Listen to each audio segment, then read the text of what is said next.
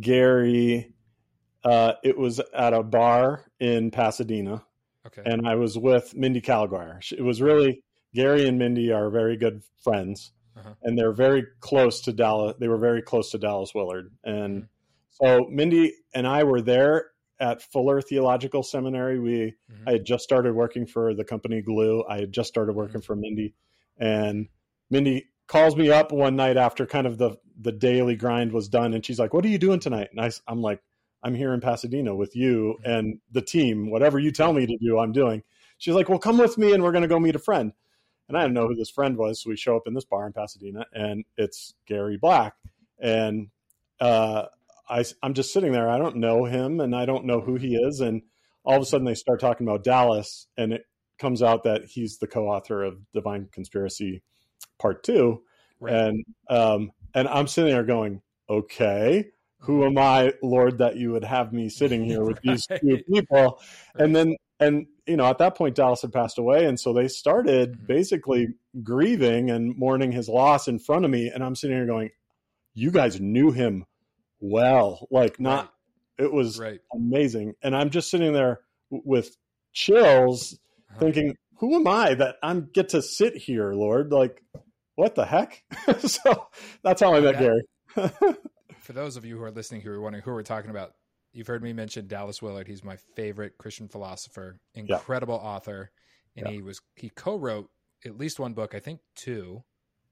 And then I think Gary Black Jr. actually wrote another book about Dallas Willard. Yeah. You got to meet him. Yeah. And which is amazing. And so I've always pictured Gary Black Jr. I've never Googled him. Don't know how old he is. I've always pictured him as a guy who was about 38 years old. Okay. With a mustache, thick black hair. Yeah. Yeah. Is that close? He was older than that when I met him. And this would have been probably like 2017, 2018. So we walk in and Mindy had told me he's a professor at the Honors College at Azusa Pacific. That's when I met him. Yep. And APU's close to Pasadena. In Pasadena? I don't know. Anyway, I walk in and he's sitting there at a high table with his laptop open and his glasses down, his reading glasses down, looking very scholarly and very professor-like. Yeah. I probably would put him around, he probably was around 45, 50 years old at that point. So. Okay. Yeah. Well, amen. Yeah. It's a joy. This is Mark Paulson, who I met through we have a mutual friend named Amar. He was on the podcast. And Amar, if you've watched our episode or if you've heard me talk about him, he's the happiest and friendliest guy in the world. And he loves connecting people. And he started this small group that was online for people who have started stuff. That's how I met Mark. And me and Mark, turns out, actually switched homes. I live in Massachusetts. You used to live in Massachusetts. And now you're in Colorado where I used to be. That's right. So Mark, tell us a little bit about yourself and tell us where in Colorado you are. So I am smack between Denver and Boulder. So there's the Denver-Boulder Turnpike, which is 36.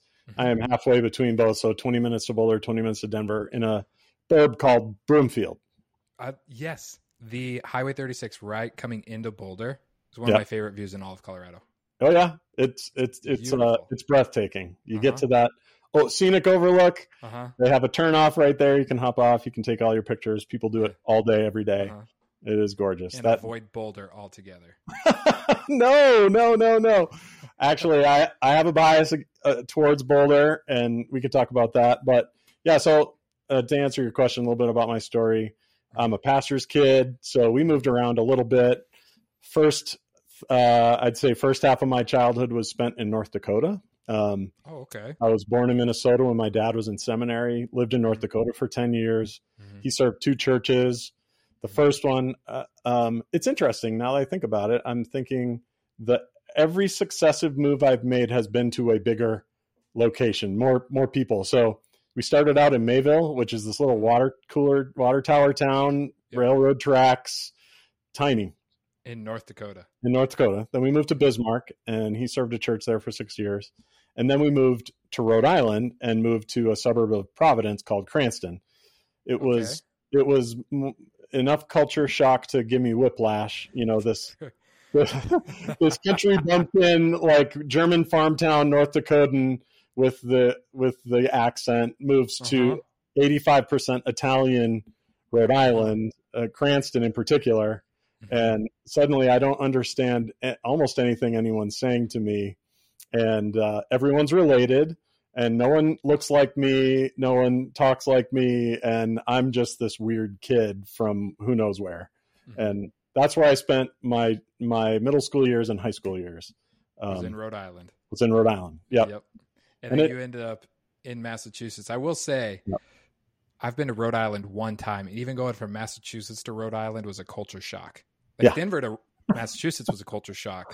Massachusetts, the one day we spent in Rhode Island, I was like, where are we? Everybody was dressed like they were going to watch a polo match, or the Kentucky Derby. I was like, where did you go? Did you go to Newport?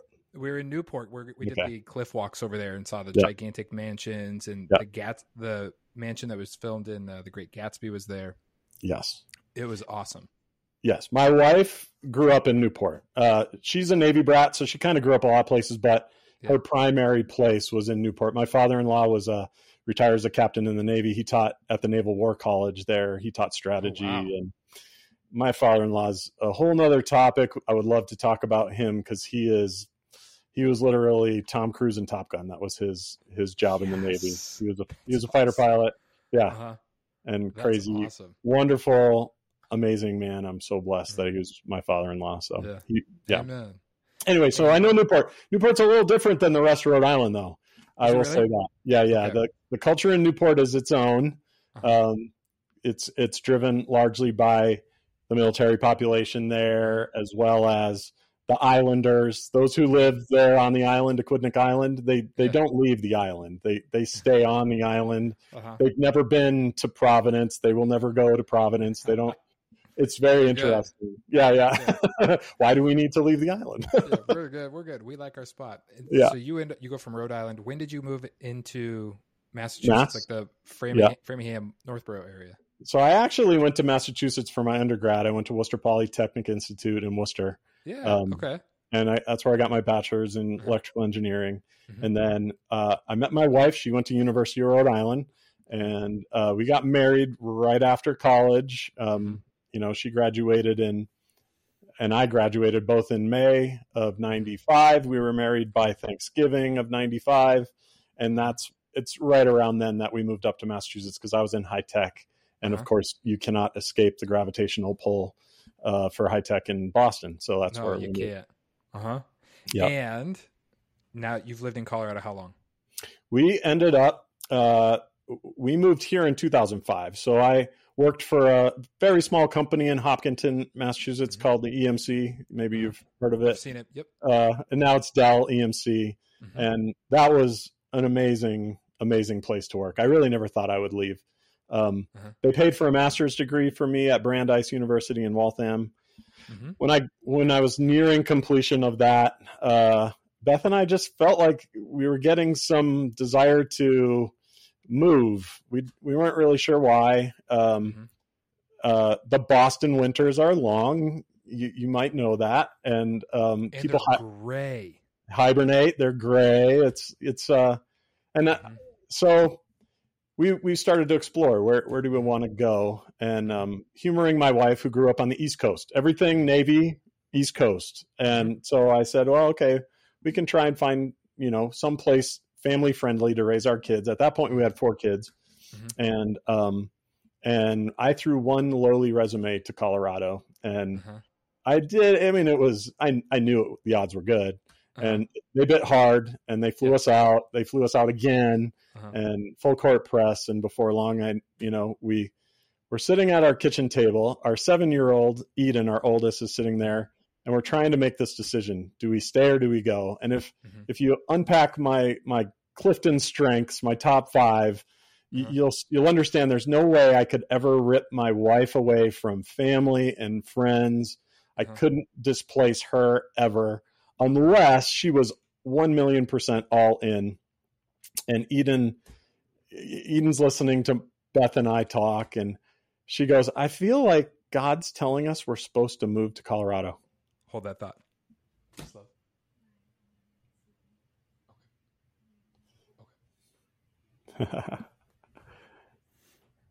Okay. Yeah. You're feeling led to move? Yeah. So I just looked at Eden like, is this out of the mouth of babes? and I looked at Beth and she was like, it sounds like a great adventure. Inside, she's feeling like, no. Yeah, because like if you're, at least my wife, she grew up here. Yes, like, mine too. The East Coast like holds you. Oh yeah. What is it about that the East Coast just like you can't leave? It's family. My wife's mom was one of 5 daughters, and those 5 daughters all went and had a lot of kids. So the number of my wife's cousins that are in Massachusetts between Boston, West Roxbury, Franklin, Milford, like a million cousins. And so it's like, I just could never move her away from there. But lo and behold, we're driving across the United States with our, our stuff and moving to Colorado in 2005. So we got here in May of June. And that was another story. God rolled out the red carpet once we finally made that decision in faith. And that was probably the very first learning moment, like real solid learning moment where we had a choice. We could make a decision in fear, or we could make a decision in faith. Right. And in that very dark time that we were presented with this opportunity to stay at EMC matched the offer I got here in Colorado. So like it was all things being equal. Yeah. Are you going to move or are you going to stay? And in the end, the decision, I firmly believe, did not come down to do we stay or do we go? The decision was simply, are you going to move in fear or are you going to move in faith? Yeah. You can make either choice. Yeah. And I'm going to bless either choice if it's made in faith. But if you make it in fear, you kind of take a bunch of stuff off the table that could happen, right? Right. So we made that all things being equal, we were very afraid to move. And a fear-based decision would have had us stay there. Right. Because everything we know and love is here. Why would we leave it? And we made a faith-based decision, and we were like, we don't know anyone. We don't know anything. I just know there's mountains there, and man, that's in my soul. So you're like, I get it. Yeah. Yeah. you get it. That'll give me something to think about later, because everything I know and love is in Colorado. Yeah. I was born there, raised there, never lived, except when I was in college. I never lived more than 15 minutes from my parents' house. And moving up, so this is the first time I've really moved away from home. And, it's big. So that's going to give me something to like process and think, because we've only been here 10 months now, I think. 10 months. 10 months. Hasn't even been a year. Yeah. And it brings with it. I got to know though, which is better, Colorado or Massachusetts? Oh my man. Oh gosh.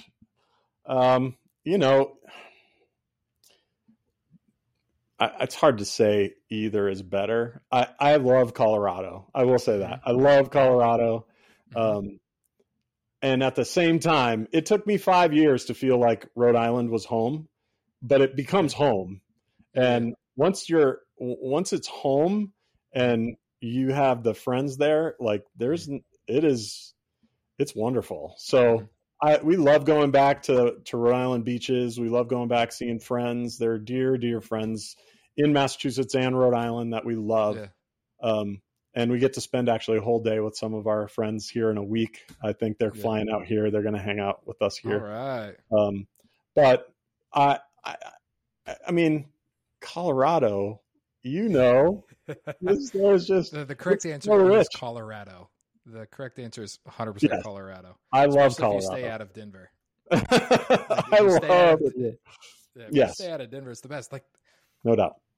You get beautiful snow and then it melts. Yeah. It's always sunny. The mountains, since I grew up there, it was like, the mountains. Yeah. Now I have they're far away. I'm like, the mountains. There's no humidity. There's few bugs. No humidity. Very few bugs. I have 14 mosquito bites on my ankle right now from some mosquitoes. 14, we counted. Oh, gosh. Like, I'm never wearing shorts again. No. Yeah. I'm never wearing shorts. I love it here.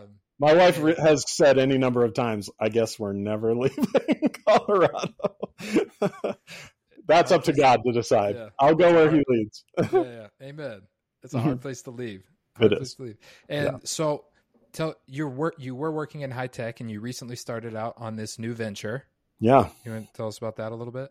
Yeah, sure. The name of the company is People First Operations.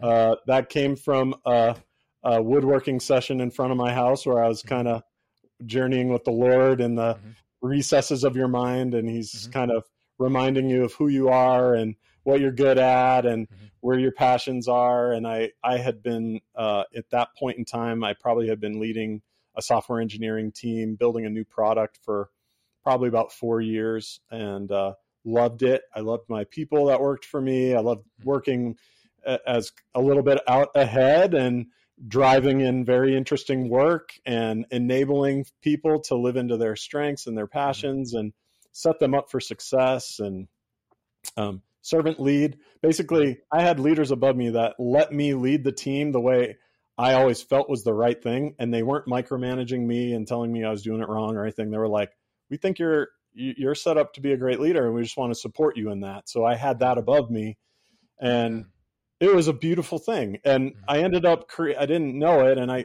use this tagline. I'm not sure I'm the craziest about it for People First Operations, but what I realized was over that course of a few years, more engineers were coming to me and saying, do you have any positions open? When you do, come and talk to me, because I want to join your team. And that happened more than once. And I started to think, wait, did I do that? Did I build a team that everybody wanted to join?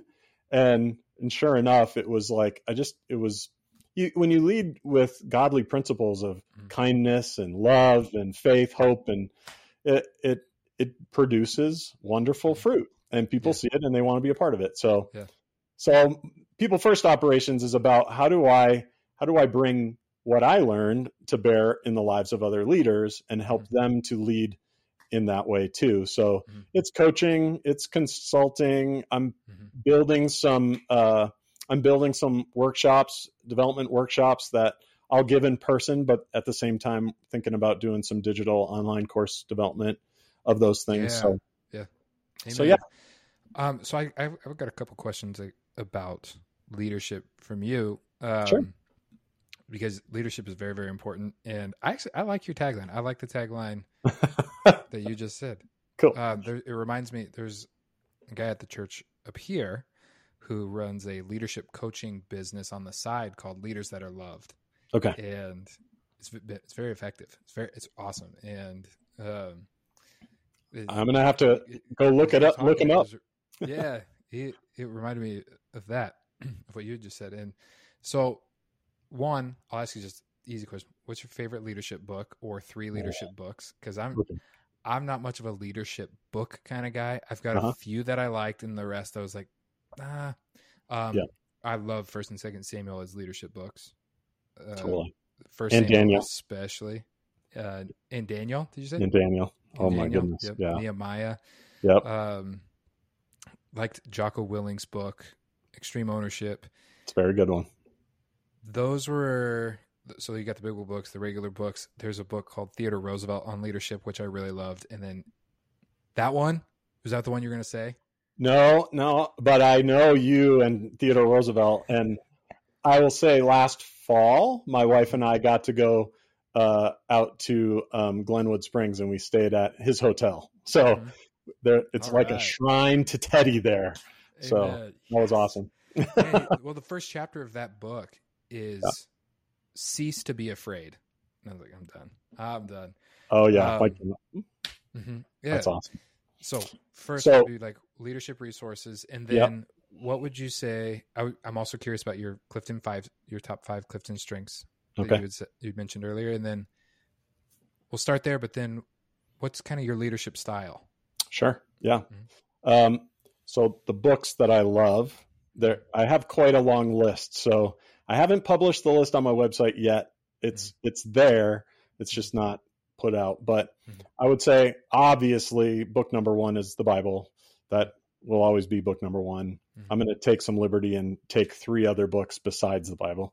I would say for a long time, one of my absolute favorites was The Leadership Challenge by Kouzes and Posner. Okay. I've never heard of that. In that book, they describe the 5 practices of an exemplary leader, which are model the way, inspire a shared vision, challenge the process, enable others to act, and encourage the heart. And I would say that for a long time, you read Jim Collins' Good to Great book, and he kind of gets to the end and he says, a lot of people ask me what makes a level 5 leader, and I can identify them, but I'm not really sure what makes them a level 5 leader. I think he has some better answers than that now. But I would say the more you do those 5 practices in a day, then someone else makes you more like a level 5 leader. Okay. So I love that book. Another book that I really love is Dr. Henry Cloud's Boundaries for Leaders. Phenomenal leadership book. And the third one, which I don't know if you've read it, David Marquette wrote a book called Turn This Ship Around. And he was a Navy submarine captain. And when I read that book and saw how he portrayed his leadership as a Navy sub captain coming onto a sub that was the worst performing boat in the fleet. And he turned that ship around, the name of the book, to becoming not just the best boat in the fleet, but like the best by a mile.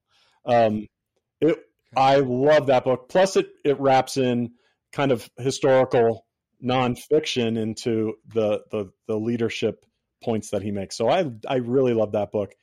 That notwithstanding, I could go on and on about Simon Sinek's Start With Why, Infinite Game, Charles Duhigg's The Power of Habit, Patrick Lencioni's The Ideal Team Player, and all of his stuff. So like there are deep waters out there, bro. And it's hard to name 3, but there's a lot that I love. The ones that lead the heart. What's the name of that book? I want to write that down. Turn the Ship Around, or the first book, the Leadership Challenge, the Leadership Challenge, okay, and the 5 practices. Lead the heart, right? That was one of the 5 practices. Encourage the heart is the last one. Is number 5. Yep. Model the way, inspire a shared vision, challenge the process, enable others to act, and encourage the heart. So those are some of my favorites. Are you taking those 5, or what's your leadership style? So my leadership style definitely is a mashup of all of those things. Okay. There's no question that we as leaders, people want results, right? I mean, people look to leaders to get results. And there's this, my favorite leadership things are those things that are counterintuitive, where as we come into the situation, we go, should I go right or left? Okay, well, I need to get stuff done. I need to make it happen. That's kind of like your first mistake. You need to make it happen. Who's really making it happen? Is your people, most likely. Right. Yeah. So there's this, like, you're starting off with kind of a false premise that you need to make it happen. And in reality, we wake up every day and we join God in his work. God's already been at work all night long. We wake up and he's like, hey, you want to come and join me? Right? So God's going to make it happen. We get to participate in that in ways that resemble the way he shows up to us. And so we fret and we worry and we hold on to control and we try and make it happen. And he's just sitting there going, what are you doing? Like, my yoke is easy and my burden is light. Like, do you want to live into that? Do you want to, like, not be afraid and trust me that I'm going to order your steps, even though they're clumsy and kind of all over the map? So number 1, leadership, North Star. I in People First Operations, I talk about a North Star for leadership, is that we start with an eternal perspective. And that's very counterintuitive, right? But if you jump into 1 Corinthians 3 and you see Paul, he's talking about building on a foundation that he laid, which is Christ. And whatever we build on that foundation has to withstand the fire of God's judgment. And so we have to build with eternal materials. And you come into that and you go, well, how is my work building on this foundation going to last into eternity? Because what he says later in 1 Corinthians 3 is those who build things that withstand that fire, they'll receive a reward. Right. And those that don't, they'll make it. Like they'll just watch everything burn up though. Yeah. But it's going to be not as rewarding. So I sit here and go, okay, with an eternal perspective, I come into every situation, whether it's leading my home and my family, or it's leading at work, or it's leading at church. And I go, okay, with an eternal perspective, I will do what? And just that perspective often will make me go right and not left. But if I come into it with my finite thinking, and this is one of the reasons I really love Simon Sinek's book, The Infinite Game, because he's saying, come at it with an infinite perspective, with an eternal perspective, because it really does change the dynamics of whatever the decision is in the moment. So I would say leadership philosophy starts with that. And then it goes into, how can I show up with faith, hope, and love every day and love the people that I get to and am honored to lead? And leaders eat last, and, all these types of things. And it's like, yeah, I want to give of everything that I have in service to others, but at the same time, I want to do it in an infinitely sustainable way. So how do I lean into what the Lord has for me in this and reap benefits of joy and experience his blessing in the midst of that? So yeah, there's a lot there. Yeah. Well, because I'll ask you a question about if you've ever worked for a bad leader. Yeah. Part of the reason I don't really care for leadership books is some of them seem to fall flat. And so I like to draw leadership principles from biographies of great men who were great leaders and see, like, what did you do? Right. And almost all of them had a deep care for their men or whoever they were leading. Yeah. They also were someone you could imitate. Yeah. But it was that deep care for the men. They had a lot of wisdom. There was another book my dad had us read. It was called Lincoln on Leadership. It was about Abraham Lincoln. Oh, yeah. That was fantastic also. But all these other ones, I'm like, well, I don't see these resources, but the way you're talking, I feel like I came into this podcast fully expecting to be the host that learns, because I'm like, here's a guy with a lot of wisdom, 4 kids. I can't wait till we talk about the kids. But even you said people were coming to you so you could be their leader, and like, I don't know anything about engineering, but you could hire me if you want. I know you're not in high tech anymore, but you can hire me if you want. I'll learn how to do something. I love it. And it's just by the way you're talking. You've got a smile on your face. You haven't broken eye contact. You're very clear. I'm like, wow. Mark's the man. Mark's the man. No. I want first and foremost you to know that anything that I have to offer you is from the Lord, and he gets the glory and honor. And I'm just grateful to him for what I get to do every day. So I don't want this to be about me.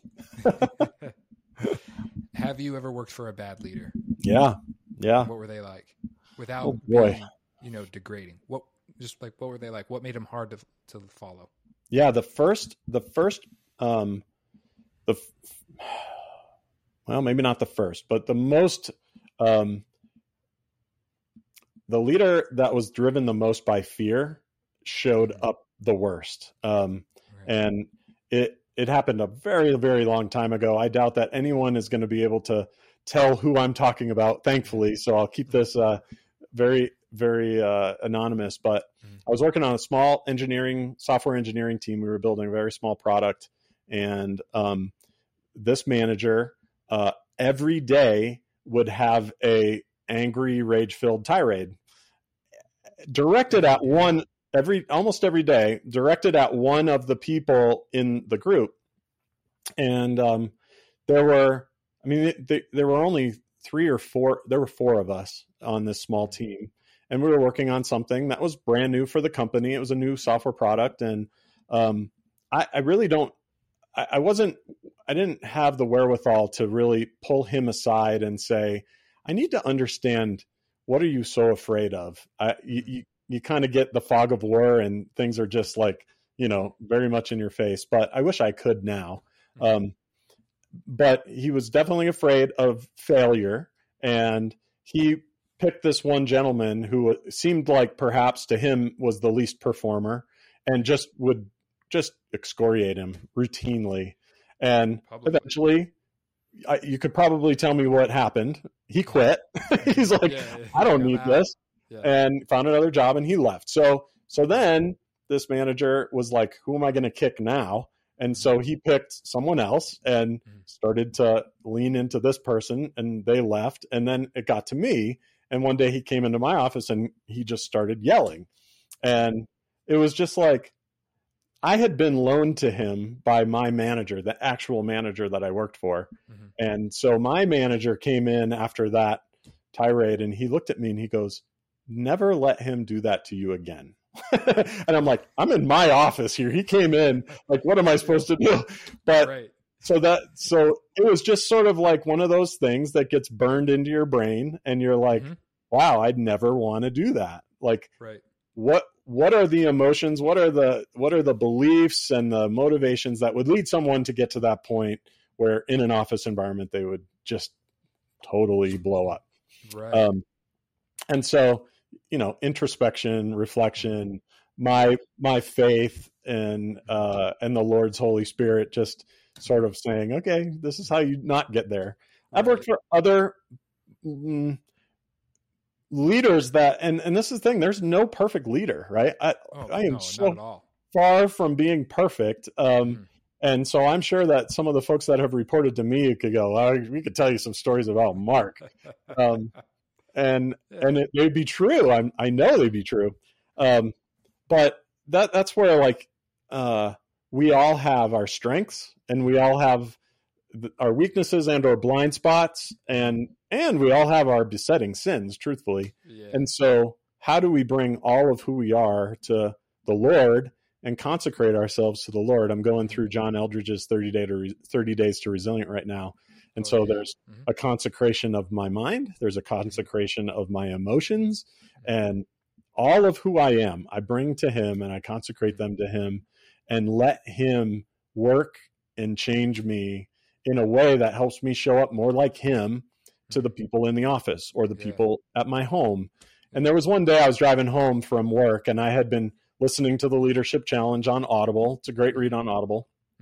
And I remember where I was and the stop sign I was coming to, and the 2x4 of the Holy Spirit that hit me in the back of the head in that moment, where he spoke to me and said, this is all well and good, Mark. All this leadership stuff that you're listening to is great, but are you doing it at home? Are you modeling the way at home? Are you inspiring a shared vision at home? Are you challenging the process at home and enabling others to act and encouraging the heart? And really, it was the two, number 1 and number 5. Are you modeling it at home, and are you encouraging their heart enough at home? And I was like, ouch. I feel like I had a couple of those lately. Which I want to talk to. I have a lot of questions about raising children, marriage, because you've been married since, you said, 1995. 95. Okay, so you're coming up. We're 27. We're 27 and a half, going to 28. So okay, thank the Lord. So I'll ask you some questions about that. But we do have a lot of young guys that listen to this podcast. So I've got 2 questions. Love those. One would be, what advice would you give to somebody who is under poor leadership? But before you answer that one, you said poor leadership typically shows up in the form of fear. How well, and this guy in this particular case, he's berating you. How else does that manifest? Because I have a theory. I don't know if it's correct or not, but a lot of times what I'm seeing, if someone thinks they're a good leader, maybe they aren't. There's almost a sense of grandeur about their importance, a sense of self-importance. Leaders are important, but there's this weird sense of self-importance, but there's also this, it's not really controlling, but maybe a little bit controlling, but it's these two in conjunction. Like, I'm very important. Everything needs to be done my way, this way, or look what gift I have to offer you. It's something like that. But so how does poor leadership manifest if it's done through fear, other than hopefully not berating people?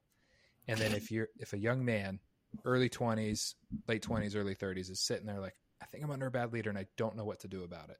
Yeah. What would you say? Oh gosh. Big question. That is a big question. I think what I heard you talking about is definitely something that challenges anyone who rises in status, right?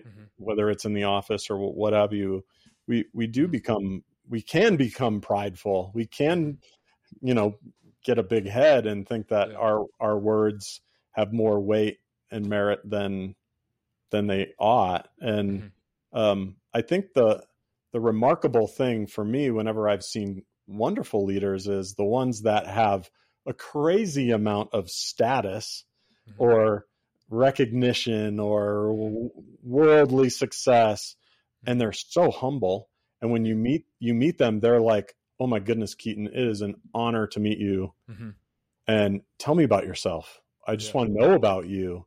And you're sitting there going, "Wait, who am I that you who are well known by so many would be asking about me?" But like that's a beautiful thing, because isn't that what Jesus does for us?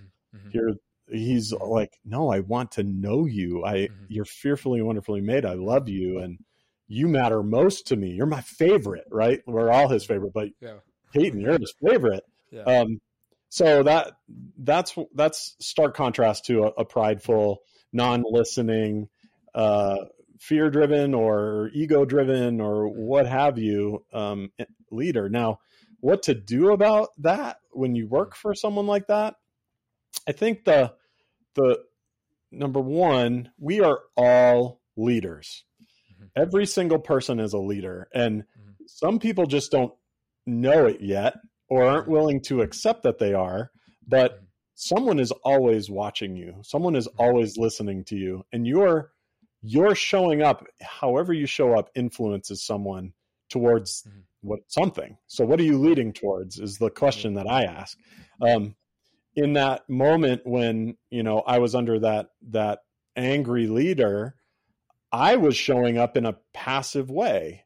And so I was leading poorly in that moment. Even though I wasn't the manager, I still wasn't leading well. I should have stopped him and said, "Whoa, time out.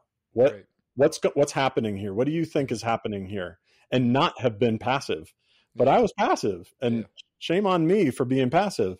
So I think for someone who's under poor leadership, don't mistake the fact that you are a leader in that moment, and that you can show up in a way that is godly, and you can put a halt to some bad behavior by asking the question, what's happening here? I'm going to give you my perspective on what I see, and let's drive towards a healthier culture. Let's drive towards a healthier behavior. And because I think that you want this team to succeed, right? I think that you want us to accomplish our goals, right? And what you're bringing to the table is actually working against us accomplishing these goals, whatever they are. And that's what I find is, a people first operational culture can allow for that healthy dialogue, resolving things that aren't great, but with the effort of making it better so that we can go further, faster, with less energy, conserving momentum, yielding results for whatever we're doing. So I think that's something I would say to somebody who's in maybe a bad leadership position. It's risky, for sure. It's risky. But I love that your first response wasn't, you just quit. That is a common thing. It's like, my leader's not living up to, my leader's not good, or they not beating what I think a leadership should be. I've been here 6 months, but because there are some times where we young folk think somebody is a bad leader just because we haven't. My daughter's here. Oh, I love it. Come say hi. Hi. Say hi. This is Mark. Hi, beautiful. Say hi, Noah. What you got in the cup? What's in the cup? Bunnies. Are these bunnies?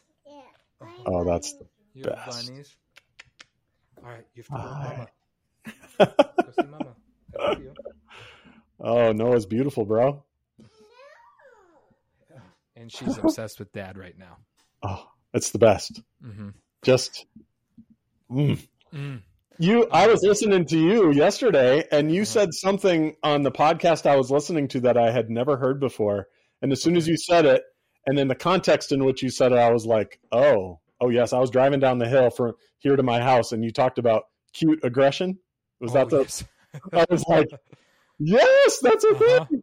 I've never heard that term before, but I get it. I think it's either like an old millennial or a young millennial and a Gen Z thing. Cute aggression. You're just like, oh, I just could eat you. I love it. So going back to the leadership thing, with young guys, sometimes you're under bad leadership and you're like, you have all the solutions, so you're just puffed up with pride, And other times it's like, no, this is actually a really bad leader. I should quit, probably. But the first response probably should not be, I'm just going to quit. They're a bad leader, right? What you said is, why don't you be a leader and engage with your superior in a respectful way? Yeah. Don't go with all the solutions to their life. Just go and ask some respectful questions, because this is the person in authority over you. For sure. I love that. It was like, to a world where it's easy to get a new job. Yeah. Just every couple of years. Yeah. Engage. Okay. I like that a lot. That's good. Because I feel like most leaders are probably not terrible, like horrible, horrendous, yelling, berating you. Yeah. A lot of them may not be very good. But if a challenge arises and you choose to just quit, that'll carry over to other areas of your life. When a challenge arises, you'll probably just quit. So I'm thinking, I imagine frequently what it's going to be like when my daughter no longer wants to bust into the office and talk to me, but she wants to slam the door. It's not going to happen. No, I don't get to quit, Nope. Like, you can't just be like, oh, I'm out of here. Right. And that's something I think about frequently. Is there anything else you would add on leadership other than that? And because I got a lot of questions about family stuff. Oh, I'm happy to go there too. I can talk, Keaton. This is a passion project of mine, and I can talk all day about leadership, but I think it segues perfectly into the home because honestly, so much of how I show up at work is how I show up at home, right? We talk about integration and disintegration. We don't want to have one persona that daddy is at work or mom is at work and have a different mask that we put on at home. We want to be a full integrated person. And there were many times where I was leading engineers and teams, and I thought, man, this is so much like parenting. Not in a derogatory way, like not in a way to say those that reported me were acting like children. That's not it. It was just like, man, I'm using the same muscles that I use at home. The conflict's a little different. But really the same muscles. So let's strengthen those muscles and get stronger as leaders in the home and at work. I can see the parallels. Kids don't understand why you tell them what to do. Like your employees or your people underneath may not understand totally why, and the proper response or the improper response is just because I said so. Like, right. That just doesn't work. No, you can't say that for your kids. You can't say that for your employees. Yeah. I mean, you can try that, and it might yield some results for a while, but it's a finite. You're leading towards with finite decision making in that when you do that. So, yeah, for real. So you have 4 children, correct? I have 5 actually. Oh, you have 5. You have 5 kids. I have 5. What's the age gap between the oldest and the youngest? So Eden is 20. Oh gosh, she was born in 97, December 97. So was she 25? Going to be 26. And my youngest is going to be 17 in 5 days. So okay, it's about 10 years span. Yeah. Okay, so every 2 years, I'm My wife has not said she wants 5. I've been pushing for 5. I would love 5 kids. I can just say it's a beautiful thing.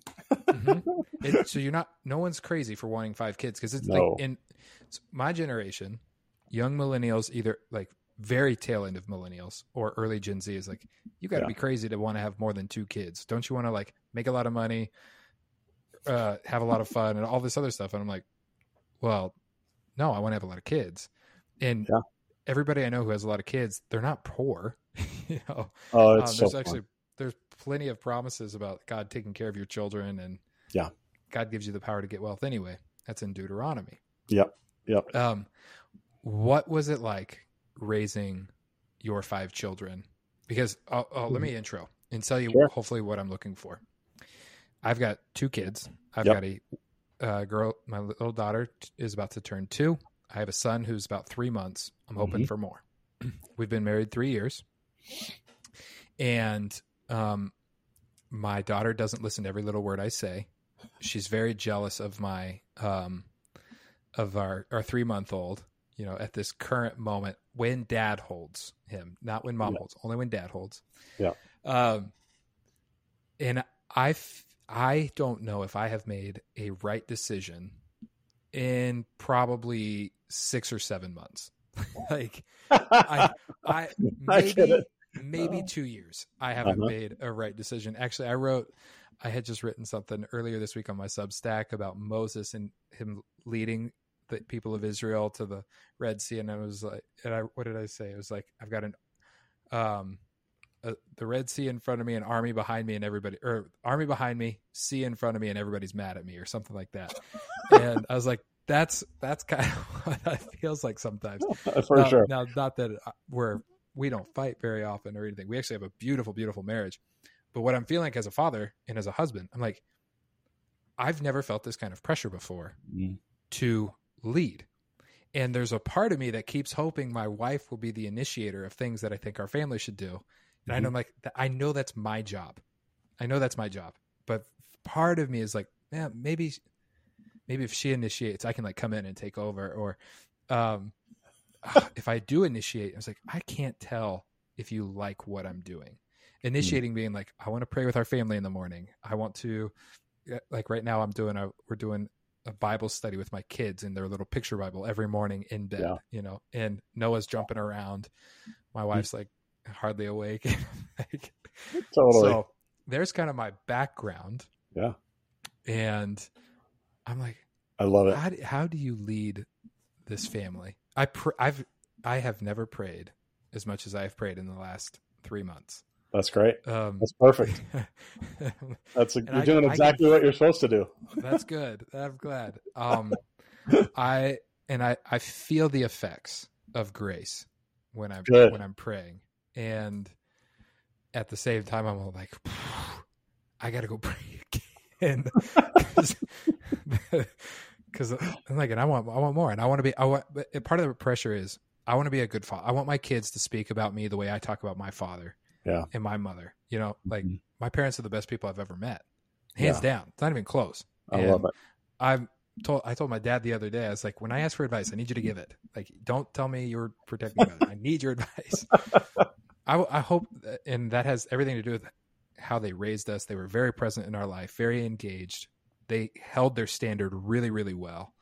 I pushed hard, but they held their standards. And so there's like, I want to be the best father I possibly can be, the best husband I can be. It brings a lot of pressure. Mark, in your humility, through God's grace, tell me everything you know immediately, right now. Like, oh gosh. Yeah. I was just sitting here, like all the million things are coming to mind. I think, you know, are you a golfer? Do you like golf? I don't. I like Top Golf.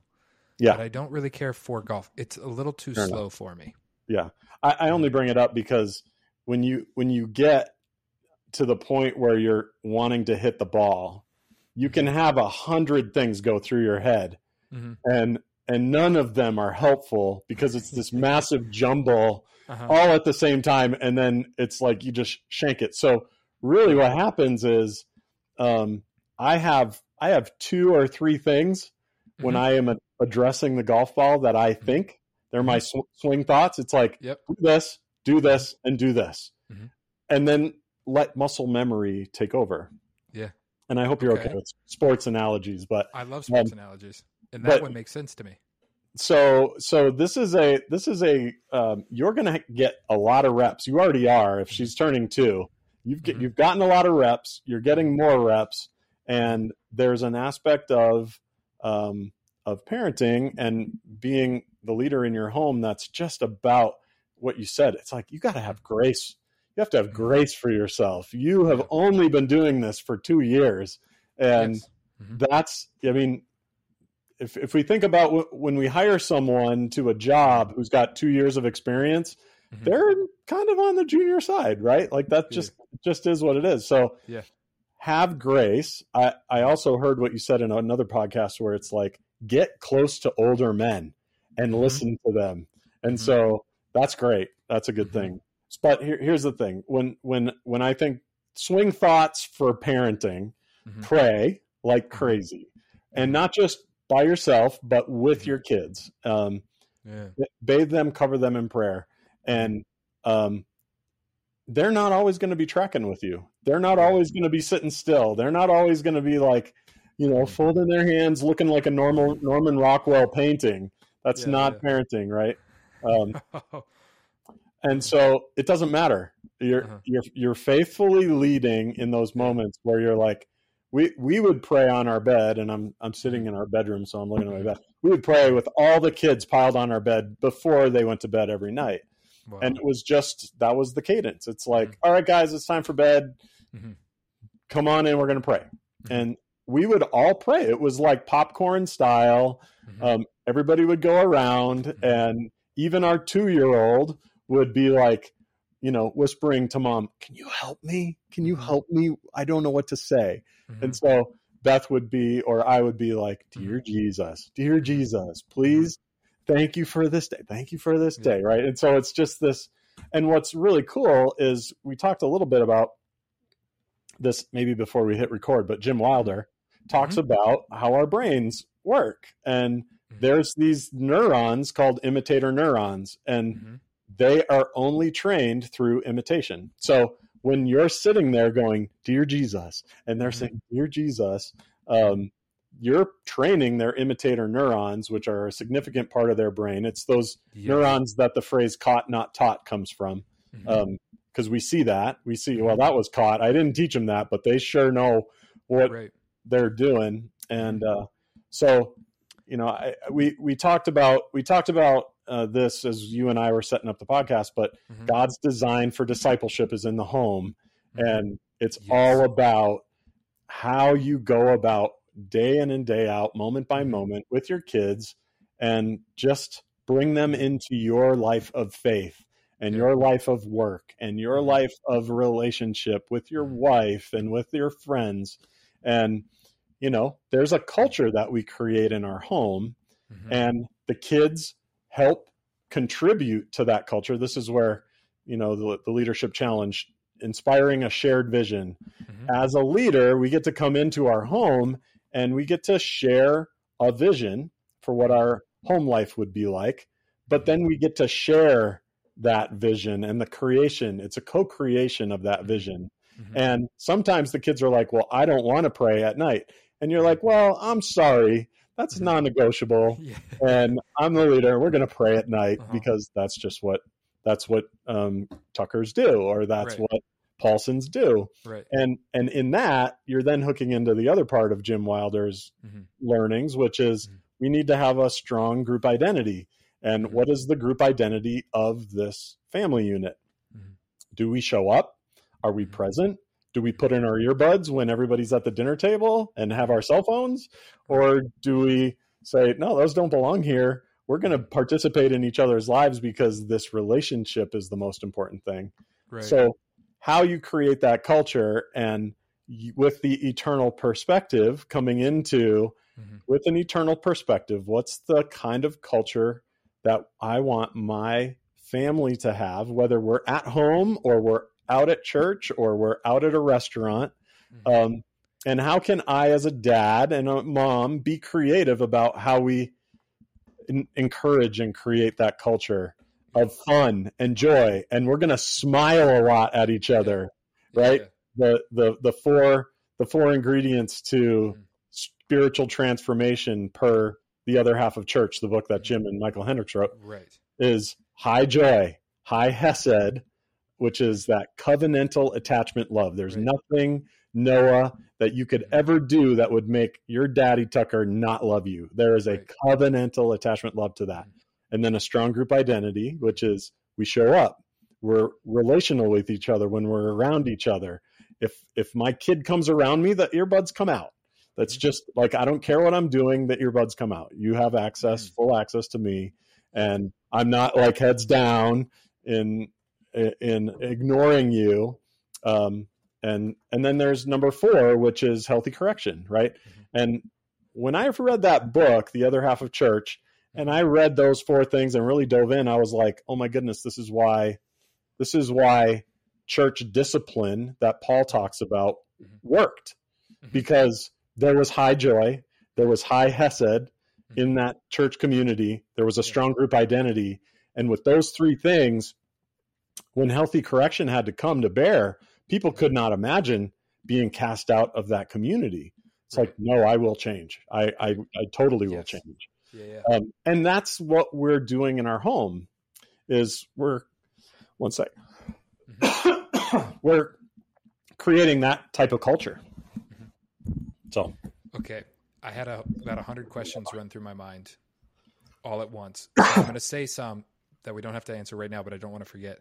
One was creating the culture in the home in conjunction with your wife. I have a question about that. Sure. For those listening, The Other Half of Church by Jim Wilder is the book that he was just referencing, and you've applied it to your home. The basic premise of that book, he's a neuroscientist, theologian almost. And in this book, he explains how half of your brain, I believe it's the left half of your brain, runs on joy. Nothing but joy. People smiling at you. That's why the Numbers 6 blessing is so important. May the Lord smile upon you. And then, okay, so the culture in the home with your wife. I wanted to ask about that. And then I'm assuming all of those points that you had just said came from The Other Half of Church, or did it also come from the other book that Jim Wilder wrote that you were telling about, Renovated? No. Okay. All The Other Half of Church? Yeah, most of that was. Yep. Okay. Sorry, a little tickle. Hey, I understand. The creating a family culture with your wife, because that's something I really want to do. And, it's kind of awkward at first. Sometimes it feels like, oh, because this is how I was raised, or this is how I was raised. What are we going to do together? What's really important? What's not? Those kinds of things. Right. There's even been times where it's like, oh, this feels kind of tense because we're just trying to figure out, are we going to raise our kids? How are we going to raise our kids? So like for me, I don't want my kids to be in daycare most of their life. Like I just don't. That's something I don't want. And so we were trying to figure out, do we send our daughter to more daycare? Do we keep them at home? If we keep them at home, that means, well, Chelsea's a stay-at-home mom. And then, so there's like other things like that. And then the pressure's on for me is like, well, then you better provide. Like there are, there's some of that. When you guys set out to create your culture for your home, what did you and your wife do together to establish that? Where was there tension? How did you get through the tension? Yeah. How did you guys do it? I think that I'm going to answer your question in a slightly roundabout way. Okay. And it kind of comes back to the point that you made in another podcast, which is bring older, wiser people around you. Mm-hmm. And so what Beth and I did when we started having kids was we really started paying attention. Who are the families that are out ahead of us that have families and kids that we love and that we're like, oh, it would be wonderful if our kids were like their kids. Mm-hmm. And it would be wonderful if, and we would look at the relationships between mom and dad and the kids, if our relationships with our kids looked like that. Mm-hmm. So you start with kind of the end in mind. Mm-hmm. as you come into these conversations with your wife, and you bring in great counsel. And so we had some amazing counsel from some amazing people who were incredible parents, raising families that we saw and we thought, man, we want to look just like them, the Priskeneses or the Hollows or the, and I could just go on with the names. And then it was a matter of going and spending time with them. What do you do? Like, what did you do? So for us, when we started having kids, we were thinking we want to look like that. And the relationships clearly matter the most. So when we're developing this culture in our home, we want to make sure it's highly relational. I didn't know anything about Jim Wilder's book then that I know now. And now I go, oh, thank you, Lord, for leading us in this way, because we had high joy. We smiled at each other a lot. We laughed a lot together. We had a Hesed love, that covenantal attachment love. The kids knew we were 100% sold out for them no matter what. And we had a strong group identity that was around Jesus. We go to church on Sunday mornings because we want to go worship Jesus. We go and we do our work with excellence because we want it to worship Jesus, and really leading intentionally towards those three things. And then healthy correction comes in, which, as a parent, it starts young. And it's hard. And you're like, did I make a good choice just then? Like, it was, man, she didn't obey me. I remember the very first time I was alone with my oldest. We were in one of our first apartments, and we had this television. Now, the televisions back then were not like the televisions we have today. It was heavy, and it was on a television cart that was wobbly on carpet. So it was even wobblier. It was a safety nightmare, right? But Eden crawled over to this television, and I looked at Eden and I said, no, don't touch it. No. And she looked at the TV and she looked at me, and then she looked at the TV and she went, boop. She touched it. And she's like, what are you going to do? Like, complete, like, pushing the boundaries. And I'm like, wait, you're too young to be willfully disobeying me when I just told you no. And I know you know what no means. And you're like, what do you do in that moment? It's like, well, there's a healthy correction. There's a lot of love. It's not an anger thing. It's like, did you laugh? No, I did not laugh. Okay. There have been times when she has been defiant, and I can't help but laugh. Totally. And I'm like, I get it. And then she thinks it's so funny, and she does it again. I'm like, right. No, I just rewarded that. Yeah, totally. No, I didn't laugh. There was a weight. It was like, what do I do in this moment? I'm a thinker. I just was like busy thinking. So through some of the parenting training that we had, it was like, you have to be very careful with corporal punishment, but I wanted it to smart a little bit. So I carefully held her hand and her wrist, and I gave her a tap on the back of the hand, and she cried, and I just hugged her, and I said, it's okay. But it starts, my parents always told me, and this is again, those older couple coming in and being like, this is what you have to do. You do the hard work from the ages of, I guess Eden at that point was probably 9 months old, 9 months to 5 years old, right? And it's the analogy would be that elephant on a string, right? The baby elephant on a string learns they can't break it, but then they grow up into this huge elephant, and that string's not going to do anything, but they don't try, right? So do the hard work of teaching your kids to obey between 0 and 5, because after 5 years old, it gets way easier. It does. I'm just going to tell you, it's not a lot of, well, that part of parenting gets a lot easier. Okay. So spanks, whatever, done in love, not in never in anger, never in anything resembling. Quote. Parents should not spank their kids in anger. I 1,000,000% agree. I will say it over and over and over again. And my kids knew if they got a spanking, Dad was sitting there rubbing their butt right after, trying to make it stop stinging. And like, no, I love you. It's okay. I forgive you. Let's pray, right? So in that moment, Beth and I would just be like, let's pray. Let's ask Jesus to forgive us, because really your sin was not against me. It was against him. And I want to heal that relationship with you, between you and him, because that's what is really affected. So leading well in that. And and really it came from a lot of training from parents that went before us that were like, this is what we do. This is why we do what we do. This is the end in mind. It's the goal is to teach them to obey. The goal is that they would be cheerful in their obedience. And then once you're at that point where it's like not all about me, then we get to have fun blessing other people and bringing the joy of giving into the equation, so that they experience acts of service done willfully and joyfully. And suddenly it's turning back around and they're more blessed than the person that they blessed.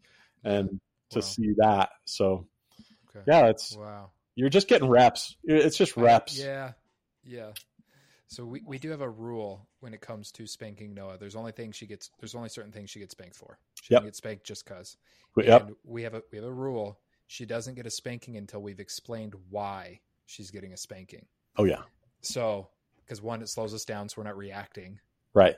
And there's times we wanted to react. Totally. But it also helps her understand, like, okay, I'm not being arbitrarily physically disciplined. Right. There's a reason. Yep. And so we have, like, she's actually at the age now, she can explain in little words, like, do you know why you're getting spanked? So like last night she got spanked and it had been a while, and like, do you know why you're getting spanked? She goes, I throw spoon. She had thrown her spoon at mom. And I was like, don't laugh. It was so cute. You also, you said something, and it reminded me of a conversation I was having with my brother. And so just for some context, this is the home office. There's a door right this way. And when I work here, my daughter usually doesn't know, but there's some stairs right there. And sometimes she comes up the stairs, and if she sees the door closed, she knows I'm in here. And so the other day I'm working up from home, and she knows that, finds out I'm home, and goes, Daddy, and runs to the door. Yeah. Opens the door and comes and spends some time with me while I'm in the middle of work. I had a lot to do. So I write about this on my Substack, because on Substack, I have a section called The Dad I Want to Be. And so I write, because I'm like, I have no idea, but I know who I want to be, and we'll see how I get there, and things I've learned along the way. And so I tell this story, and then my conclusion is, I always want to be a dad who's available when his kids call to him. Like, I just want the door was locked at the time, and that was devastating to her. So I had to unlock it and be like, Dad's here, come on in,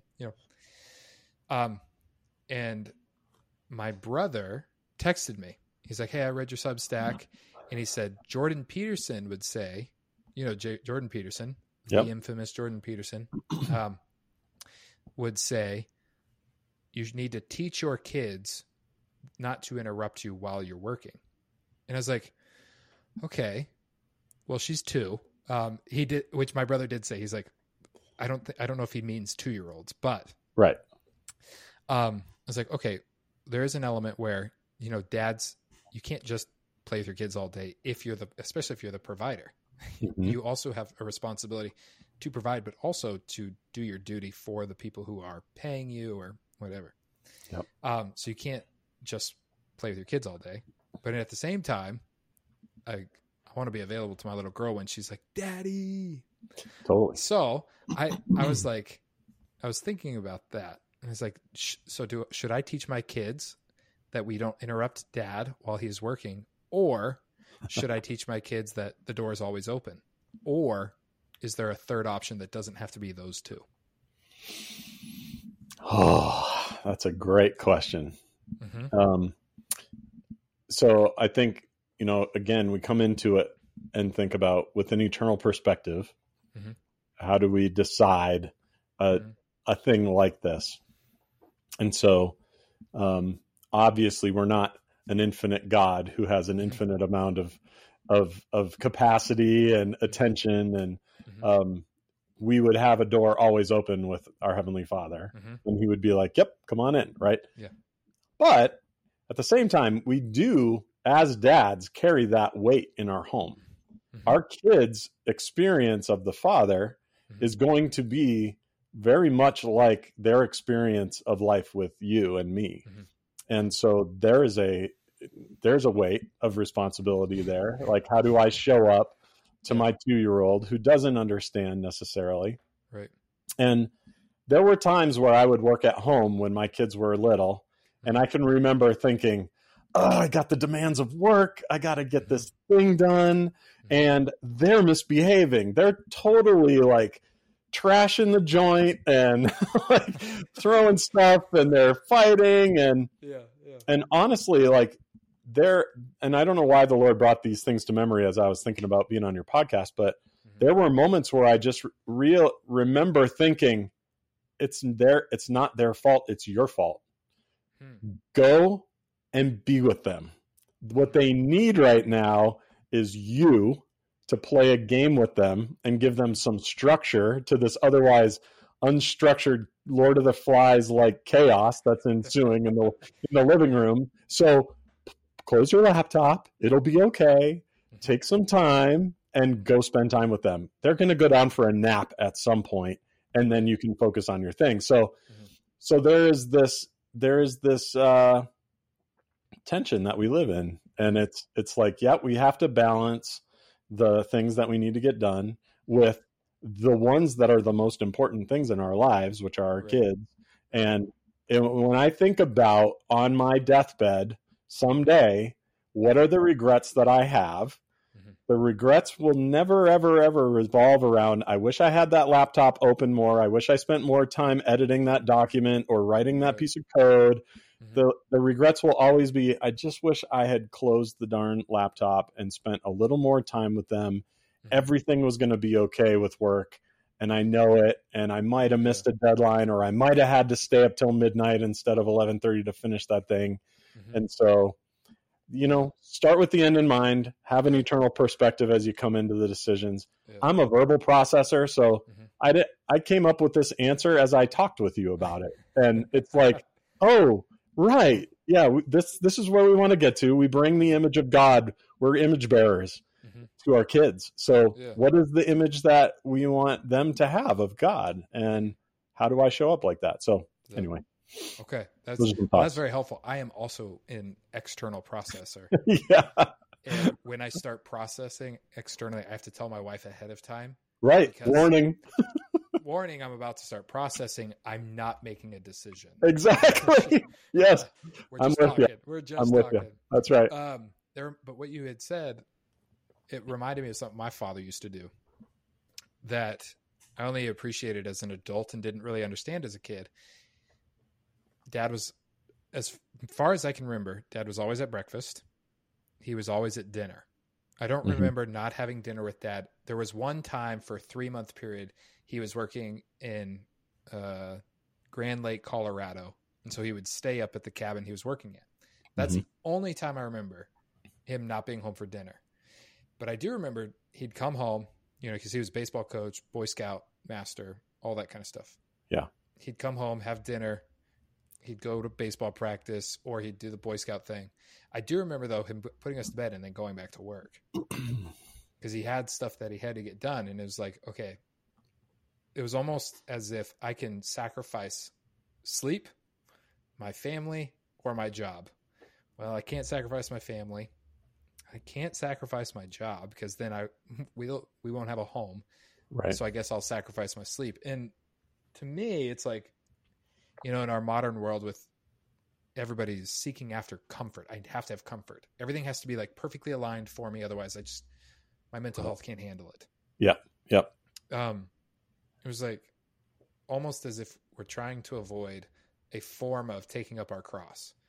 And I heard someone say recently, everybody hopes they can avoid picking up their cross, but you're either going to pick it up in your family or in somewhere else. I think it was actually a Catholic priest who had said it. He's like, people think they can go become in the religious life and not pick up their cross, or go into family life and pick up your cross. And like, God's going to make you pick it up anyway. It's true. You have to find a way to die to yourself. And as I'm verbally processing right now, I think that's what my pops was doing for us. That was very, very helpful. Okay. Sweet. Yeah. I want her to be able to come in and yes, be available. Yes. Yeah. When it came to providing, the world feels very expensive right now.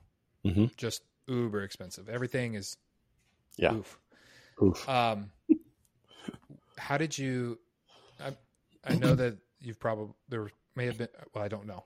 I'm sure there were times where it felt like, hey, money's a little tight. Other times it felt like, oh, we have an abundance. Yeah. Navigating that pressure, knowing the Lord will provide, we're going to pray. What was your mindset and approach for the sake of your family? Did you ever feel like, hey, I got to go get a second job, or I'm just going to need to start a new endeavor, or when money was tight, or if it ever was? Yep. What was your mindset as a man? So there were a few times in our marriage and raising kids where I looked at Beth and I said, I need to figure out how to make more money. This equation's not balancing, right? I've said that to my wife, I think 10 times in the last year. Yeah.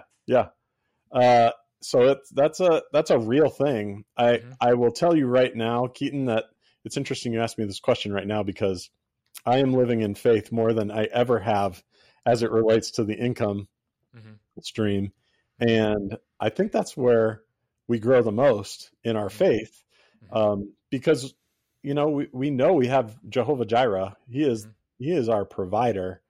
And do we trust in that? Or do we trust in the corporation that has the almighty dollar that supports our well-being and our health and our benefits and the food and all the things?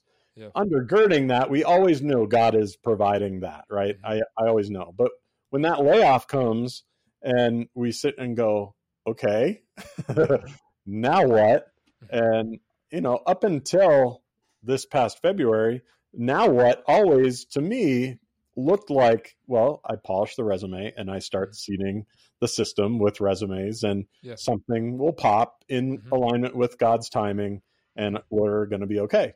And this time the Lord did not let me do that. And it was like, but God, I have 2 in college. and we have like, I will warn you, as the kids get older, they don't get cheaper. they don't. Told. Chelsea keeps talking to me about all the sports kids are going to be doing. I'm like, they're going to be yeah. delivering newspapers, not playing sports. Oh my goodness. Well, and then wait till the permit comes, and then you're entertaining how do they get around in some vehicle, and you're paying for car insurance and the vehicle, and it's just like, oh my goodness, it snowballs. So in that, yeah, and all the while we're sitting there going, how much are we saving for college? None. We're not saving anything for college because it's all we can do to pay for what we need to pay for. So, but to move forward with that, again, I keep coming back to that eternal perspective and knowing that God will provide. And I will say that I have made a strong growth edge for myself to not worry about money. Now, have I? Yes, 1,000,000%. And I will also tell you that in those moments when I let my guard down and I worried about money, I showed up bad for Beth and for the kids. Yeah. It does not yield the results that we want it to yield, and nor does it solve anything. It never solves anything. So that's where, when I looked at Beth and I would say, it seems like I have to figure out for a long time, and I haven't shared a lot of some of our story. Beth was a stay-at-home mom. Beth homeschooled all 5 of our kids, and she homeschooled for 20 years. So, and it started kind of with, she wasn't sure she wanted to do this, and she ended up teaching Eden at 4 how to read in 15 minutes a day with a phonics program, Alpha Phonics. I think you can probably go find it. It's a red book. No pictures, just letters, Alpha Phonics.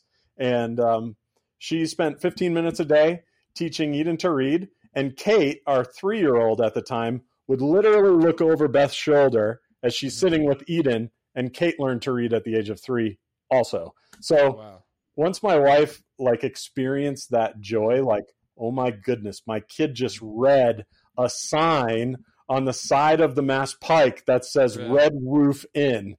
I can't even believe I nearly drove off the road when I heard it. We're driving along and all of a sudden Red Roof Inn. I was like, what? So it set the hook in Beth, and she's like, I think I could do kindergarten. I could do 30 minutes a day, no problem.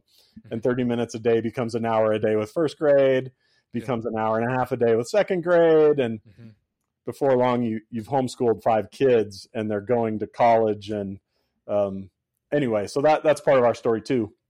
I'm going to ask about that because we have considered homeschooling. For various reasons, but that's something we have considered. So I'll have to pick your brain on that. I saw a family in our church in Holden, Massachusetts, just north of Worcester, and they homeschooled their kids. And I thought, there's stereotypes around homeschooling family, and they break the mold. So there's hope.